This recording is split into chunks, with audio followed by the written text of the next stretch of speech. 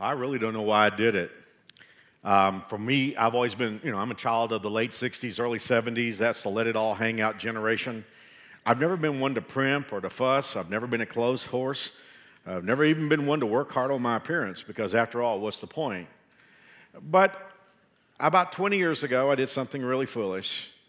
The person who was cutting my hair, my barber, as my hair began to thin, I would watch as the hair fell on the floor, and I'd look in the mirror and see the receding hairline, and when you turned me around with the mirror, I could see the bald spot on the back of my head. So I just started as kind of a joke saying to him, "Can you pick up the hair on the floor and tape it back on somehow?" And he said to me, I used to be out in Hollywood. He said, I used to do hair for the stars and a lot of pro athletes. He said, I did hair pieces and weaves for some of the most famous people in the country. And he said, yeah, I can do that for you. He was serious. I was joking. He was serious. He said, hey, I can do that. And I don't know exactly why I began wearing a hairpiece. It just kind of started that way. I don't know. Maybe it was curiosity. I'm guessing it was a midlife thing. Back in the 80s and 90s, we used to hear a lot about guys, especially going through a midlife crisis. Now, we've heard so much of that term, it's almost passé now, but in the 80s and 90s, it was really chic. And there were stories about guys who were leaving their wives and chasing younger women, sometimes walking away from careers and doing wild and crazy things. And everybody was talking about midlife crisis. Well, I was in my early 30s when that started coming out, and I used to joke with the audience back at the old location. I used to stand on the stage and say, hey, I'm going to milk this midlife crisis for all it's worth. I'm not leaving my wife, but I would always say this, and if there are any of you, and there are a few of you who were here 25 years ago, 30 years ago, I used to say, I'm going to come home with the reddest hot sports car you can imagine. I'm just really going to use this midlife crisis thing. But when I got into those, early 40s, 40, 41, 42, I didn't have a red hot sports car, and I really believe, were any of you deprived of something in life and you utilized that as an explanation for something crazy? Because the car I had at that time was nowhere close to being a red-hot sports car. Let me just take too much time and tell you how I got it. For 12 years, I did a conference every year in a church in Texas. And to be honest with you, just being blunt, the church was older and extremely wealthy. You would have known it when you pulled into the parking lot because the parking lot was filled with high-end luxury cars. The pastor drove a Rolls Royce. It was given to him, but he drove a Rolls Royce. And I still remember the year, I think this is probably about 1990, he had said to me during the conference, hey, I'm going to bring my Rolls Royce on Sunday and we'll all go out to lunch. Well, I'd never even seen I guess I'd seen a picture of one. I'd certainly never ridden in one. So he brings this teal-colored Rolls Royce to church on Sunday morning, and after I preach, he's driving, I get in the front seat, Mary Alice and the boys are in the back seat, and we take off driving toward the restaurant. And I shouldn't laugh about this, but this horrible thunderstorm came up. The clouds were green, and all of a sudden, out of nowhere, there were these huge hailstones. And I was watching them bounce off the hood of that Rolls Royce. And as I turned to look at the pastor, he was about the same color as his car. That's when you just don't say anything. But I remember there was an older couple in the church. And this, again, you have to understand, this was back in the mid-90s. There was an older couple in the church that had this Lincoln Town Car. And Texans just do things differently. And this town car this Lincoln had been one of those cars that a dealership in Dallas had put in their showroom. The kind they put on the turntable that turns around with all the lights. And of course, the manufacturer and the dealer are trying to show all the cool things they can do with a particular model. And that's what happened with this particular Lincoln. It had a padded roof, gold badging. It was the top of the line. I found out later it had an amazing sound system. There was even a subwoofer built into the back seat. That's not uncommon now, but it was pretty strange in the 1990s. Well, I'll tell you all that for a reason. Because when I would pull into the services at night to speak, this couple would often be getting out of their car. And I knew it belonged to the wife, and she only drove about 3,000 miles a year. So I used to joke with them. I say, hey, if you ever decide to get rid of this car, hey, I'll buy it from you. It was pretty fancy looking, this silver Lincoln, with the padded roof and the gold badging, beautiful silver color. And so I'd said, if you ever, and I didn't really want the car, it's just I was trying to be friendly, I was trying to be nice. But after a few years, he called me on the phone one day and said, hey, we're getting a new Lincoln, and if you want this car, we would love for you to have it. And the price he quoted for me was so good, I couldn't pass it up. It only had a handful of miles on it. And so I can't remember exactly how I got to Fort Worth that day. I think I drove down with a missionary in his car, but I wound up getting to Fort Worth really late, and so it was like 10 o'clock at night, and I bought the car, gave them the check, took the car. In those days, my mom and dad still lived in Fort Worth. I didn't want to drive home, so I stayed the night with them. But when I got up the next morning, my dad and I were walking out to the car for me to get ready to leave, and I suddenly looked at the car and said, "Dad, that car is lavender." See, I'd only seen it at night. It looked silver under the lights.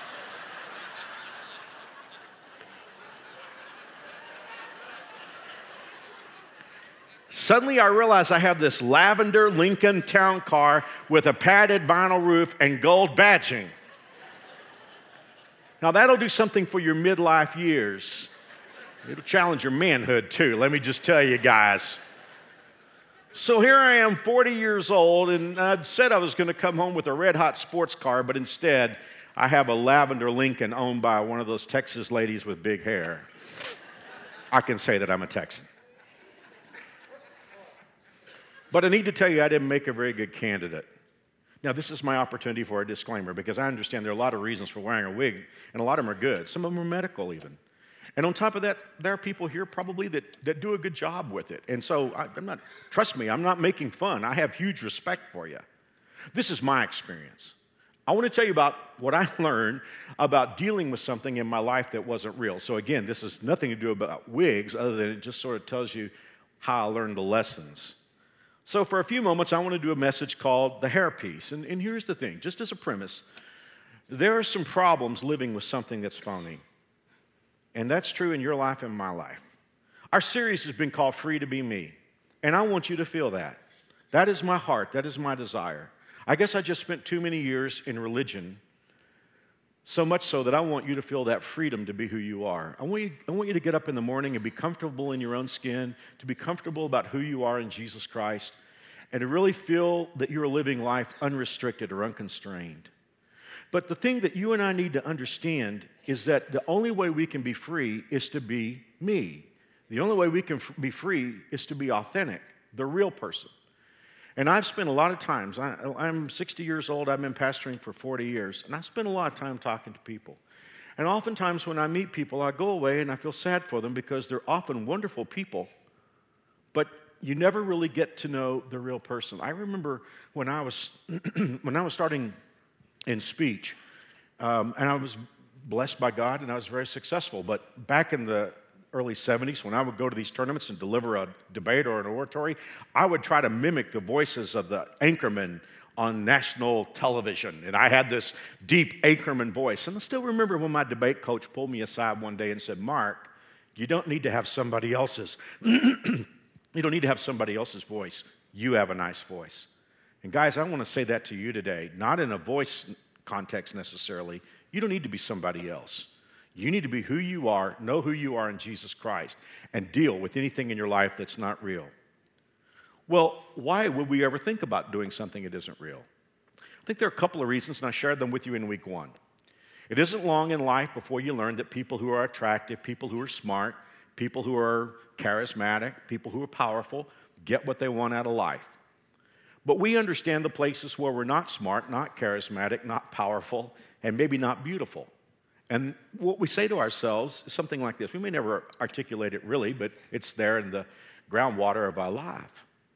We begin to say, unless I present myself as beautiful, unless I present myself as smart, unless I present myself as powerful, then I won't get those things.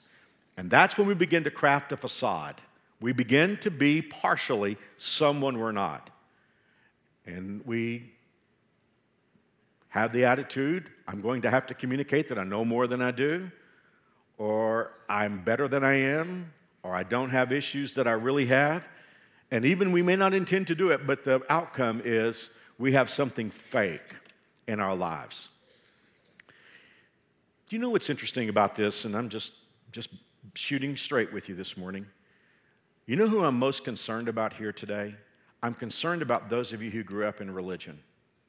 You know, every once in a while, I'll have someone who's been in church for 40 years, and they'll watch how people come to faith here at New Spring. And it's like, well, I don't know about that person. They just came to faith 6 weeks ago. And oftentimes, I'm way more worried about that person who's been in church 40 years, far more worried.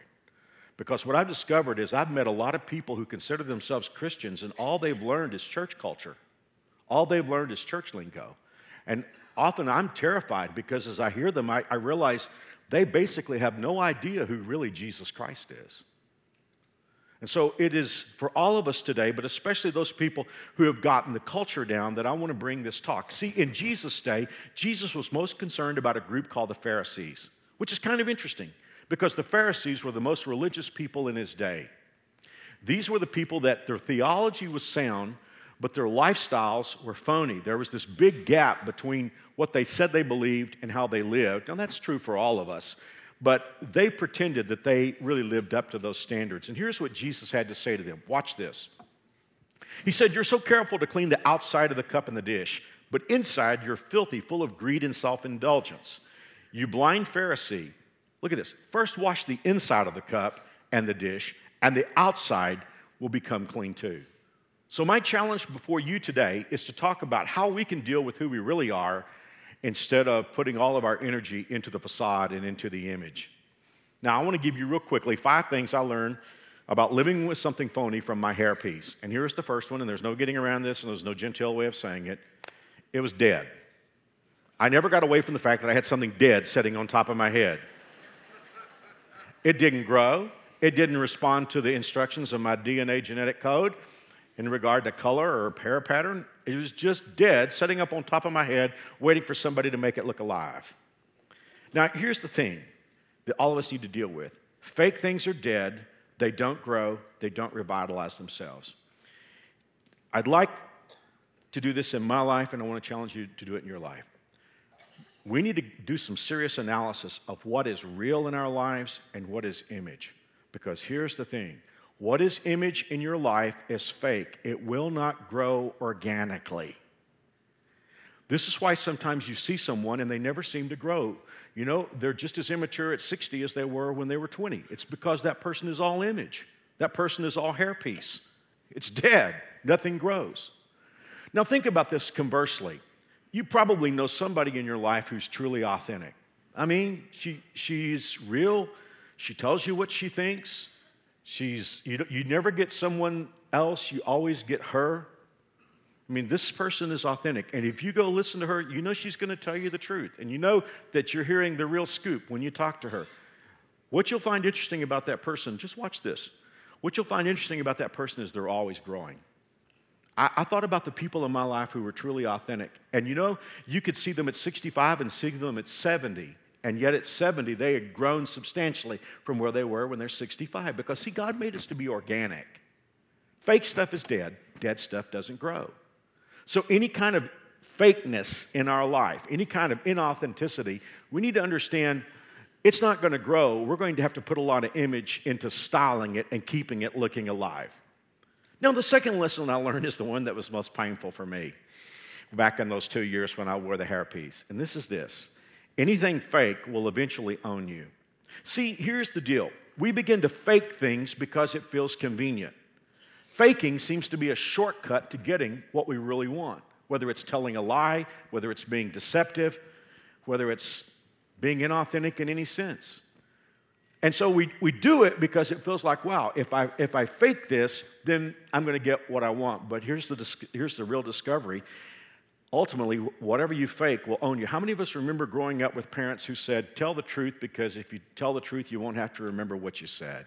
Yep. Well, there's a reason for that. Because the moment you tell a lie, the lie begins to own you. The moment you begin to present a lie, the lie will eventually own you. I wish they could learn this in Washington, D.C., because politicians are always getting in trouble. And what is the line we learned from Watergate? It's not the crime, it's the cover-up. And what happens, and you saw this for those of you who were around back during Watergate, if Nixon had just simply come out at the beginning and said, some of my guys did something really dirty, and here's what they did, and I'm owning it, he would have served out his full second term. But no, he had to cover it up, and eventually that cover-up owned him. You know, this is history. I don't preach history, but every once in a while I think about it. There was another president a few years before Nixon who also had a scandal on his hands. His name was John F. Kennedy, and in the first year of his administration, there was a horrible scandal with something called the Bay of Pigs. There was a plan set up by the CIA to use Cuban exiles to invade Cuba and to dethrone Fidel Castro. And Kennedy signed on to it. But it turned out to be an awful thing. And the United States was caught in the middle, and they didn't really step forward and take ownership of it. And they left these exiles to die on the beach. And it was a horrible thing. But John F. Kennedy went on television, and he didn't blame anybody else. He just basically said, I am the president. The responsibility lies with me. It is my fault. You know what happened? His poll numbers went up. In fact, John F. Kennedy would tell his younger brother Bobby, hey, this is some job. The more I screw up, the more they love me. Well, he was just kidding, of course. But he was just saying, I discovered something. Tell the truth, because any kind of falsehood will own you. You know, I'm not sure exactly why I wore the hairpiece. I guess it was the premise of having my hair all back. And I thought, well, that sounds great, you know, and get my hair all back.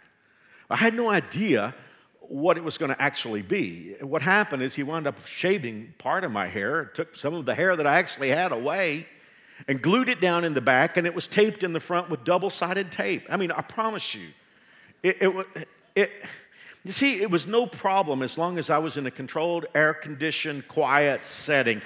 It could be all styled up and look great as long as I was inside. See, I would go visit his shop. He would open his shop on Sunday mornings before church. He would style it up real nice. I would come out here and speak, and it looked fantastic as long as we were in this kind of environment.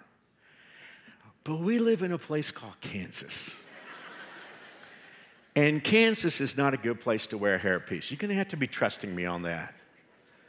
I remember when I first talked about this almost 20 years ago, everybody was, you know, of course, this was 20 years ago. So I used an expression that a lot of you are too young to understand. But I would just say, because the front part was taped up, the back part was always secure. But because the front part was taped down, there were interesting times when my hair would pop a wheelie. Now, most of you are too young to know what that means. And just so that the young people will learn something today, it means like when a motorcyclist would gun it and the front wheel would go up. So, but the one I remember the most was I was at a funeral. And it was a graveside part of the service. And I don't know how much you've ever observed of this, but a pastor has responsibility at the graveside. He goes to the back of the hearse with the pallbearers, and when the funeral director opens the hearse and the pallbearers take the casket, the pastor really leads a procession. Very solemn, sacred thing as you're carrying someone's final remains to their resting place. And so a pastor is to lead that procession all the way to the tent. So here I am carrying my Bible like a pastor does with all the dignity associated with my role. And while everybody is watching this procession, all of a sudden I felt a wind gust, and I felt it turn loose. Now, you old people who remember the Westerns where there was quick draw, I promise you, it was the fastest thing in the world that I ever did. I don't know what the people at that funeral thought. I don't want to know what they thought. I just wanted to get through as fast as I can. But here's the thing. Subtly, that fake thing began to dictate what I could do and what I couldn't do. You know, I've seen commercials since then for hairpieces, and there's this thing, it says you can even swim in it. Whoever wrote that was demented. Maybe demon-possessed, I'm promising you. There's a lot of stuff you just shouldn't do in a hairpiece, and there were days when I would leave the house and think, what can I do, what can I not do? Now, I've written this sentence, and I want to read it to make sure I get it through to all of us. I was portraying an image that wasn't real, and in order to keep that image going, I had to accept its terms. If there is any part of your life that's not real, it owns you. Now, see, you got into it because you thought it was going to give you something, but you quickly discovered that now it owns you. And it's beginning to dictate what you can do and can't do. How many of you would love to tell the truth about something? You would love to come clean about something, but you've gone too far into the lie. When I was in the 8th grade, my grades in math were really good, and so toward the middle part of the second semester, my teacher came to me and she said, there are like 3 of you that are going to be invited to take algebra early. In those days, when you went to high school, 9th grade, you take algebra 1 and 2. And she said, you're actually going to be able to take algebra 1 in middle school, and then when you go to high school, you'll take algebra 2 and 3. Well, that was a great idea, and I was excited about it, but the problem was we had a lot of productions that year that our middle school was putting on, and I was engaged in all of them, and they kept pulling me out of math class to go be part of these rehearsals, and I missed the fundamentals. Well, when I got to high school, it's a huge high school, like 4,000 students, and you were really nobody. You had a number, and your number wasn't very important. But I was sitting there with the counselor, and the counselor looked at my record, and she said, well, I see you're going to Algebra 2 and 3. You must really be one of the smart kids. Now, that was my opportunity to say, you know what, I really need to go back and take Algebra 1. But my ego was at stake. And I said, yeah, absolutely. Now I found myself taking Algebra 2. I didn't know Algebra 1. And I love school. I love college, love teaching. I've always loved school. But the only year that was torturous was the 9th grade because I had to pretend I knew something I didn't know. I'm 60 years old, and I still have nightmares about 9th grade algebra. How many of us are like that? We're too deep into the lie, we think, and yet on the other hand, coming clean is what we really want to do more than anything else. Here's the third lesson I learned. I'll give it to you real fast. It's hard to mesh the fake with the real. See, here's the thing. For all of us who have anything fake in our lives, we're not all fake. In fact, we could be 90% real. But the challenge is in blending the fake in with the real. See, that's what my hairstylist had to tell me. He had to say, now here's what we're going to do with this thing. And he was really a pro at it. He said, here's the hairpiece and here's your real hair. And the way to sell this thing is to comb the hairpiece in with your real hair so it looks real. Now, all of us have a gap between our standard, if you're a Christ follower, the Word of God, and how we really live. And as long as we're honest about the gap, that's not hypocrisy. But the problem is when we start using the real part of our life to sell the fake part. And that's what I learned. The challenge is in blending them together. I think that's what David had in mind when he said, God, examine me and know my mind. Test me and know all my worries. Look at this line. Make sure I'm not going look at the word wrong there. Make sure I'm not going the wrong way. Lead me on the path that has always been right. The Hebrew word there for wrong is an interesting word. It means to make like you would make a clay pot. In fact, that's the actual word. Clay pots were worthless in those days. So what David is saying is, God, look at my heart. See if there's any part that I've made. If there's any part that I've counterfeited. Look and make sure that I'm right. Now, this fourth point is Mary Alice's favorite point in the sermon, and I'm glad she's not in the room right now. But here's the fourth point. Those close to us see the deception best. Now, it was only a few hours after I got the hairpiece seated on my head that I wished I'd never done it. But I promise you, the most difficult thing about those 2 years that I wore the hairpiece was dealing with Mary Alice because Mary Alice absolutely hated it. She called it that thing. In fact, she would say to me after a while, I can't look at your face when I talk to you anymore because when I see your face, I see that thing. She absolutely hated it. In fact, I was talking to her between the services last night. She said, tell them about the day that I opened the drawer and I saw the spare and it freaked me out and I screamed.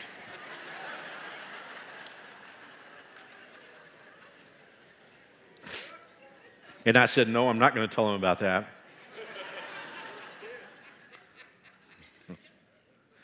And I didn't tell you everything. See, here's the thing. If there's something fake in your life, as long as there's distance, people may believe it. But the people up close, they're going to see the hypocrisy. And you know what? The people that you can't afford to see the hypocrisy are those that are up close. Because ultimately, it doesn't matter about how public sees you. What matters is those who know you, how they see you. I grew up a pastor's kid. And I have a sympathy for pastor's kids. I was one, I've raised 3. It's a weird existence. And just at the risk of being personal here,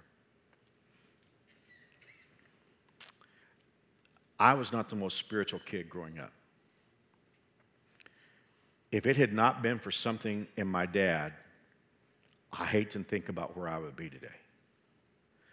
Because I tend to be a little bit on the skeptical side. Faith doesn't come easy for me. I've always told you that. My dad was one of those people that if it was in the Bible, it was true. If God said it, it was true. He just had that kind of faith. Me, on the other hand, my whole life has been put the evidence on the table.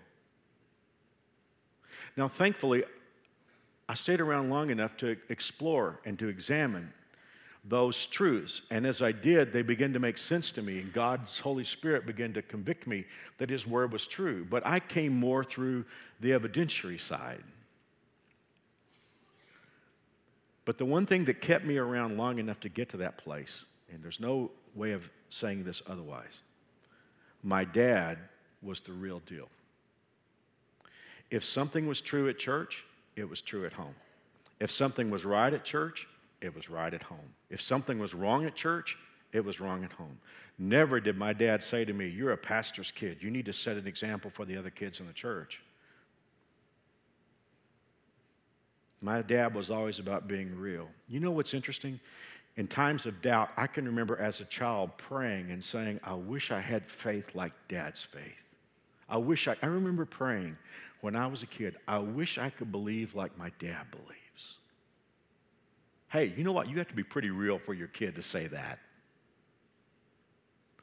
And I think about that because I know my personality, I know my skepticism, I know how obsessive I am about things. If I had not followed Jesus, I would have gone hard the other direction. Whatever I do full bore, 100%. But I'm thankful that my dad was real. See, I have friends that are my age today who were pastors' kids that you couldn't get into church with a gun today. I have friends who were pastors' kids who are rock-ribbed atheists. You know why? Because the churches thought the pastor was the greatest guy in the world, but at home he was somebody totally different. And today, even though those people are still my friends, you couldn't get them into church for anything. There's no pastor in the world who is treated more kindly than you treat me. I don't know of any pastor in the world who receives more affection than you show to me. But what difference would it make if you thought I was a great husband, a great pastor, and Mary Alice thought I was a lousy husband? What difference would it make if my sermons go all around the world, but my sons think I'm a phony? See, this is the problem with hypocrisy, and I'm talking to dads and moms, I'm talking to husbands and wives, I'm talking to all of us here today. You can sell the hypocrisy to the public at large, but the people who are closest to you will spot the deception. Now, the fifth lesson and the final one that I want to give to you today is for all of us who want to come clean and be honest, but think, how can I gradually get out of this deception and be authentic? Well, I've got bad news for you. First, I have bad news and then good news. The bad news is you can't ease out of phony. I mean, that's the thing, is there's no gradual way to get out of phony. Now, the problem that I had with the hairpiece was I didn't know how to get rid of it. Because, now I have this dead thing sitting on my head. A good part of the hair that's there has been shaved off in this weird pattern.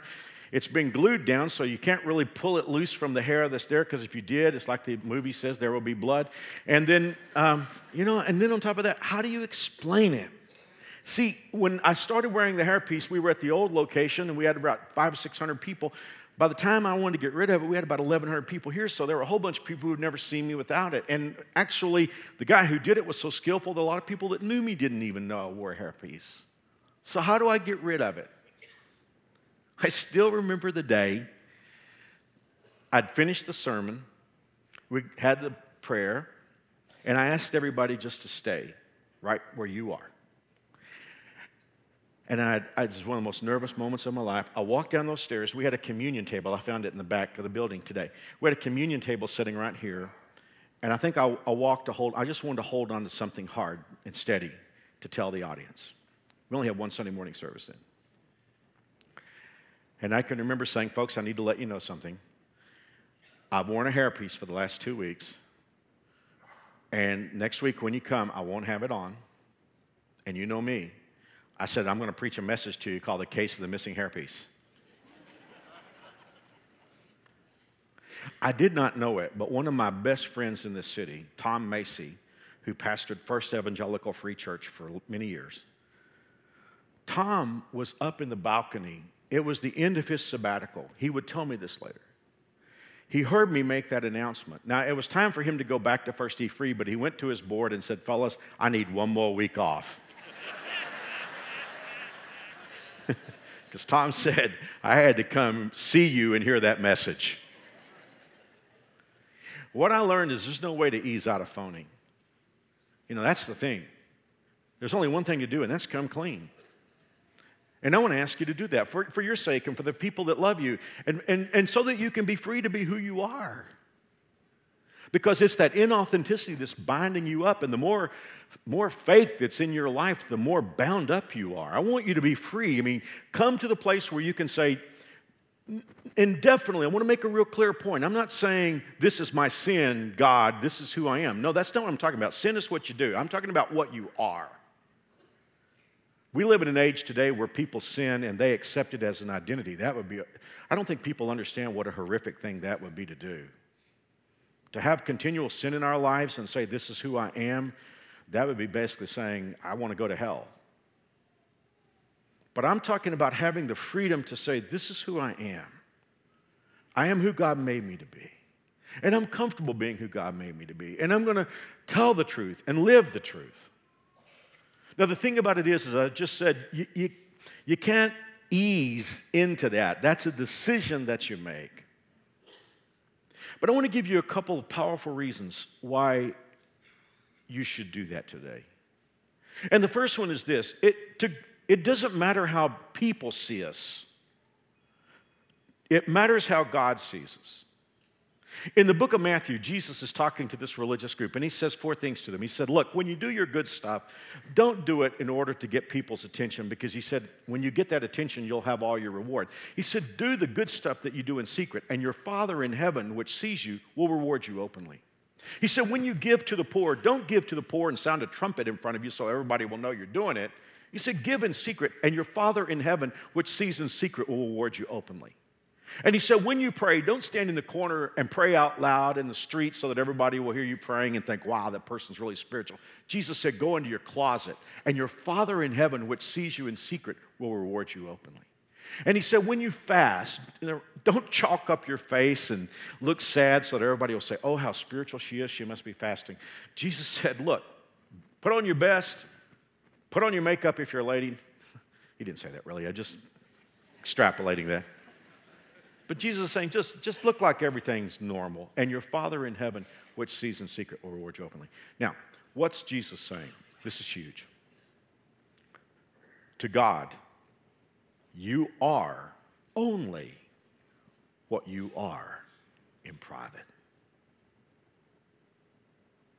See, there are a lot of people that feel like, and even when it comes to sin, hey, what happens in private stays in private. Like, you've seen the commercial, what happens in Vegas stays in Vegas. That's not true unless you lose money there, because that money you lost will stay in Vegas. And people tell me about how glitzy and glamorous Las Vegas is, and I always tell them, that's there because people lost money, not made money. That's for another sermon. But there's the feeling that a lot of Christians have. What happens in private stays in private. What happens in public, that really matters. Do we understand that if we feel like we can sin in private and it doesn't matter, that is basically throwing up the finger to God? Because basically what that's saying is, God, what matters is what happens in public. But when I'm in private, I can do pretty much whatever I want to do. I mean, that is flipping God off, and nobody ever flips God off and wins. And Jesus is saying, you do understand that you are to God what you are in private, and no more. Basically, what he's saying is God looks past the facade and he sees us. So for me, that's a compelling reason for me to come clean and be authentic today. But in case that sounds painful to anybody, could I just remind you that God loves you like you are? God knows you. He knows everything about you. I mean, why would we ever want to be inauthentic to God? I'm going to tell you something. In fact, I'd never told anybody but Mary Alice this until last night at the 4 o'clock service. Mary Alice's mom died in March. And Mary Alice had been down to Texas back and forth, taking care of her when my mother-in-law got sick. She was exhausted from that. And then she came back home, and we thought my mother-in-law was going to live for a while, but then she passed away kind of suddenly. And I can still remember we got the word that my mother-in-law had died, and Mary Alice and I were just sitting in our living room looking at each other. We didn't say anything. I could tell she was wondering what to do. Funeral was going to be more than a week away. I was going to preach, and she just had all the feelings that she had. And all of a sudden, I said, let's just go to Texas. Let's not tell anybody we're there. Let's just go to Texas. Let's just go to Fort Worth. That's our hometown. And we did. We went to Fort Worth and found a hotel downtown by the museum district, the arts district, where we used to frequent when we were children. And we just kind of lived there for a few days with no pressure, just to try to heal. And while we were there, I got to do something I almost never get to do. I got to attend a worship service. Usually when I travel on a Sunday or a weekend, I'm speaking somewhere. I never really get to go to a worship service and just participate. And we went to one of the churches I respect most in America, one of America's largest churches. We went on a Saturday night service, and we walked in. Pastor had a great message. Worship team is globally known. They were fantastic. And we were walking, like you will in a minute, we were walking out of the worship center into the foyer, to the concourse. And I was pretty exhausted. I got to tell you at that point, just all the emotion and stress of what was happening, I was pretty exhausted. And as I walked out,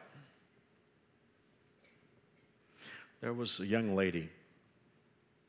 And I should tell you, when people tell me God told them to tell me something, I usually run as fast as I can from that person. But there have been a couple of occasions, 2 or 3 occasions in my life where I really knew it was truth. Beautiful young African-American woman, early 20s. She walked over to me almost kind of sheepishly. I could tell she was reluctant. I was a total stranger. But she walked over to me and very quietly and kindly and almost shyly, she said, "Sir, could I tell you something?" She said, "I feel like God has spoken to me to give you a message." And she said, "God told me that you were a man of great accomplishment. But he told me to tell you, he doesn't love you for those accomplishments. He loves you because of who you are." Amen.